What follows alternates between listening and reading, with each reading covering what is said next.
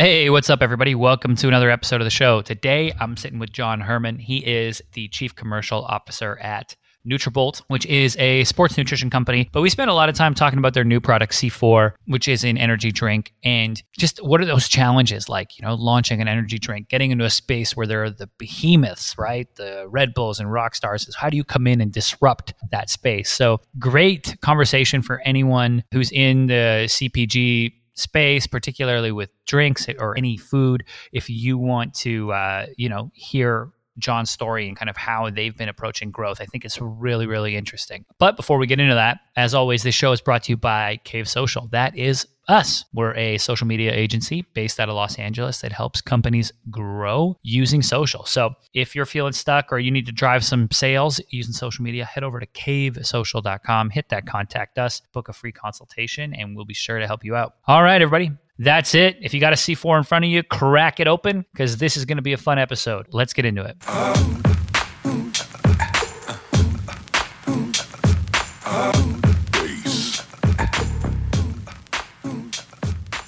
What's going on, everybody? Welcome to another episode of the Mind Your Marketing podcast. Today, I am welcoming John Herman to the show. John, how you doing? I'm doing great. Thanks for having me. No, I'm excited, man. I'm excited to chop it up. Thanks for being here. For listeners, John is the Chief Commercial Officer at Nutrabolt. So a company, if you're in the sports and fitness world, you may have heard of. I'm excited to talk about that. I'm excited to talk about the new product line they have coming out. But before we do that, John, walk us through your backstory. Tell us how you got to, this position at Nutrabolt. How'd you get your feet wet in marketing? Yeah, absolutely. And again, thank you. Look, my legacy and my experience was never per se marketing from a background standpoint. Really, it was always grounded in merchandising within a lot of leading apparel brands that really touch various consumer segments, from time spent with American Eagle Outfitters, where you're talking about that 20-something, to time spent with Land's End, which is a legacy heritage American brand that really at that point had consumers that were 60 plus male, to in the latter part of my career there, I was managing the kids area where you're talking to moms, So at that point, though, my background's always been about how do you have a holistic 360 view on how you bring a strategy to reality? How do you think about the product? How do you think about the branding, the storytelling, the value proposition? And when you're in an industry like apparel, it really is grounded in trend. So how do you leverage that gut of knowing your consumer better than anyone else, while at the same time knowing when you need to tag in a little bit of research, when you can actually talk to the consumer directly to make the best decisions possible? And I didn't study to be in merchandising. I studied marketing, and it just kind of fell into my lap. And, it was a category and a career path that really allowed me to kind of use the paintbrush and the calculator, the left brain and the right brain. And, it allowed me to really be opened up to many parts of the organization functionally, whether it be marketing, supply chain, sourcing, finance, and product development and design, which has really led me to where I am today. I love it. And, you touched on something there, which is really thinking about the entire customer experience. When you're really into product and you have to think about what is in retail, especially, like what's the mindset of someone when they walk into a store? Where are they at emotionally? What time of year is it? What's going on in society? All of that stuff that's going to lead to a purchase. Then you got to look at where are we going to place the goods within the store? And there's so much that it's fascinating. And I got a taste of that. I worked at Lululemon during college, and just to see, I realized how scientific it was. Very, very quickly. And if you think of a brand like Lululemon, how many yoga pants are sold on a daily basis now? Like, what makes them special? It's about their production, their sourcing, their fit. It's about the story. And, so much of the conversation today is about how brand doesn't matter. Amazon's going to wipe out brand from existence, and it's all going to come down to value. And I don't buy that. Brand matters, product matters, and that story is what really defines who will win and who consumers care about. 100%. I'm with you on that. That's the reason that, Tom's Shoe Company and Nike and Lululemon and all of these brands that have great stories behind them and branded behind them continue to flourish. It's a reason when I go out for a run, I have 17 Nike check marks on me and no Adidas stripes. And it's like, they are the same product. So I'm with you on that when it comes to storytelling. And that kind of positions and transitions nicely because Nutrabolt, you all have launched a new product, an energy drink, correct? Yes, sir. Yeah, we've been on the market now since about halfway through 2018, but this has really been our coming out year in 2020. And when you have that, the product C4, so now building off of that, right, in a space where there's obviously the behemoths, right, the Red Bulls, how do you all come in and what's that story now for C4 to help consumers go, okay, I'm going to pick that? Absolutely. So it comes down to authenticity and right to win. And C4 as a brand, Nutrabolt, the company that is the parent company of C4, we have 20 years of health and wellness experience within sports nutrition. C4 has been on the market for 10 years, and it's really known for the pre-workout powder application, but it's really become ubiquitous with the category. We're in 120 countries globally. We're distributed in just about any door that you can find in the US, from walking into a GNC vitamin shop to Amazon, Walmart, Target, and the list goes on. So really, it's always been grounded in this authentic history and legacy of sports nutrition and efficacy that is really then supported with better for you. So then you look at an adjacent category like energy drinks, and where we're laser focused on really disrupting right now. And you say, how can we be better? How can we be different? And how do we compete with brands that will outspend us every day of the week in marketing? Do we have that base foundation of awareness? And early on, when we were looking at the product development pipeline, we were thrilled to get market research back that showed of self-declared active energy drink consumers, 2/3 of them knew about our brand already. 1/3 of them were already actively taking our product or had taken our product. And then we looked at what they really saw as being the foundation of what our brand was about. And because we came from health and wellness, we're viewed as better for you in a category that has a legacy perception of bad for you. We are known for being efficacious, which means our products do what we say they will do. And that credibility really carried in. So there was just this natural transition between our core consumer, the demographic of who they are and how they live their life, and what was happening in this adjacent category where, if you look at consumables in the CPG category holistically, health and wellness, it's more than a trend. It's more and more topical. People want to put things in their body that they trust from brands they believe in and that they don't want to make compromise. And our brand came from a spot where we could basically go into a category where people said, this is bad for you. And now we're starting to change that discussion and say, this is actually a better for you offer to help you meet your needs. That's so important. I'm glad you brought that up because that is a massive objection for people who are there is thinking like, oh, I don't want to put 40 grams of sugar in my body or whatever it may be, right? And to come over and use that knowledge from the sports nutrition and the supplement world and apply some of that thinking to a product, I think is beautiful from a positioning standpoint to go like, we're tried, tested, and true over here, right?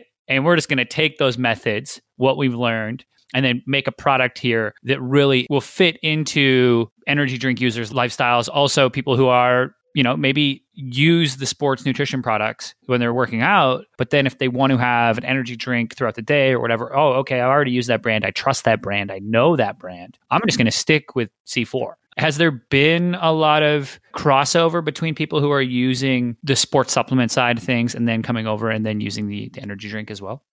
We recently did some studies and consumer insights, and it's actually coming back that we're getting high incrementality, which was a very pleasant surprise, like very limited crossover actually. So, I think having a 10-year legacy like we do within the category, much like my earlier point on apparel, it's trend-based. So people will move to different brands and try different things, but you have that grounded awareness of C4. So active consumers crossing over to a new format, it's a small percent. But getting people back into the funnel that maybe have left us over the years, it's been a great tool to really reignite with that. So the incrementality and kind of the disruption to that existing energy drink category is really where the share is coming from, and it makes it super compelling. Very cool. Now, in terms of getting people to drink the product, is it a matter of getting it placed on shelves? Is it e-com?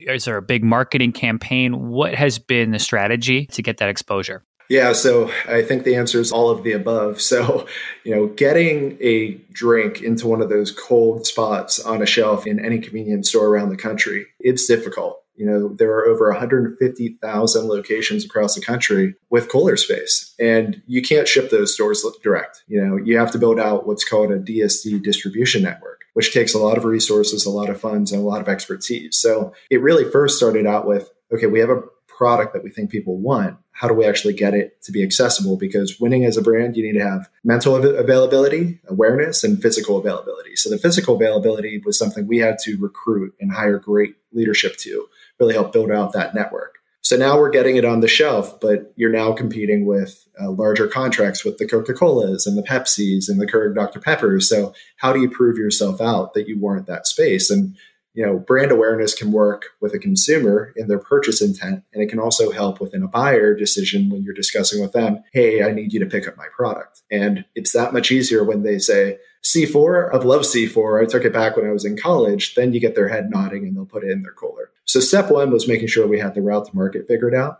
And we've spent the past 2 years getting that done. And now we have about 95% of the country covered, and we'll have it completely covered by the end of the year. But then digital, I think if you look at post-COVID, what the impact of the pandemic has been, digital is more topical. That's my obvious statement of the afternoon. But whether it be ordering on Amazon, ordering through a company's direct-to-consumer website, or working with last mile providers or buy online and pick up in store. Thinking about digital as not a separate channel, but how it should be integrated into your core points of distribution is absolutely fundamental. And then last, but certainly not least, you mentioned the marketing campaign.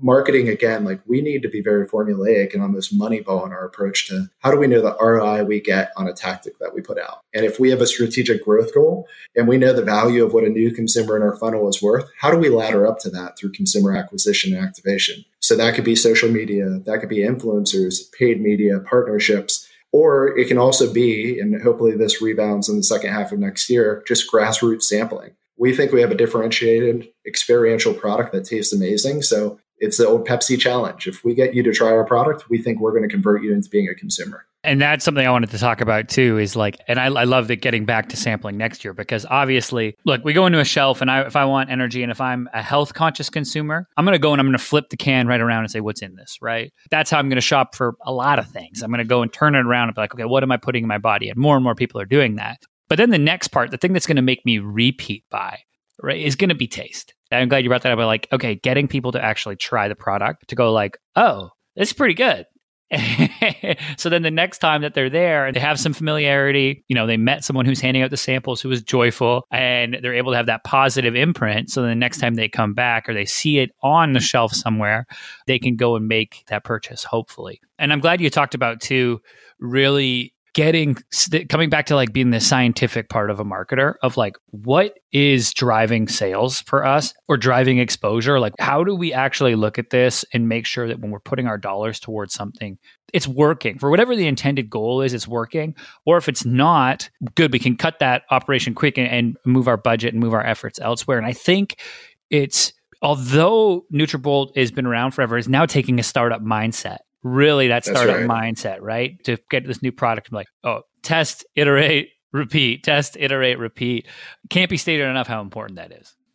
Without a doubt. And I think, you check a few boxes there. So one, what is that repeat rate? Because if you have a bad repeat rate, then it doesn't matter what tactic you put in place. If your product is bad, you fail. So if you have a great product and if they try it and if they love it, and we've seen the research come back that we're seeing repeat rates above our peer group, which we're really proud of. So now we know that, hey, if we invest and we get people to try it, it's going to convert.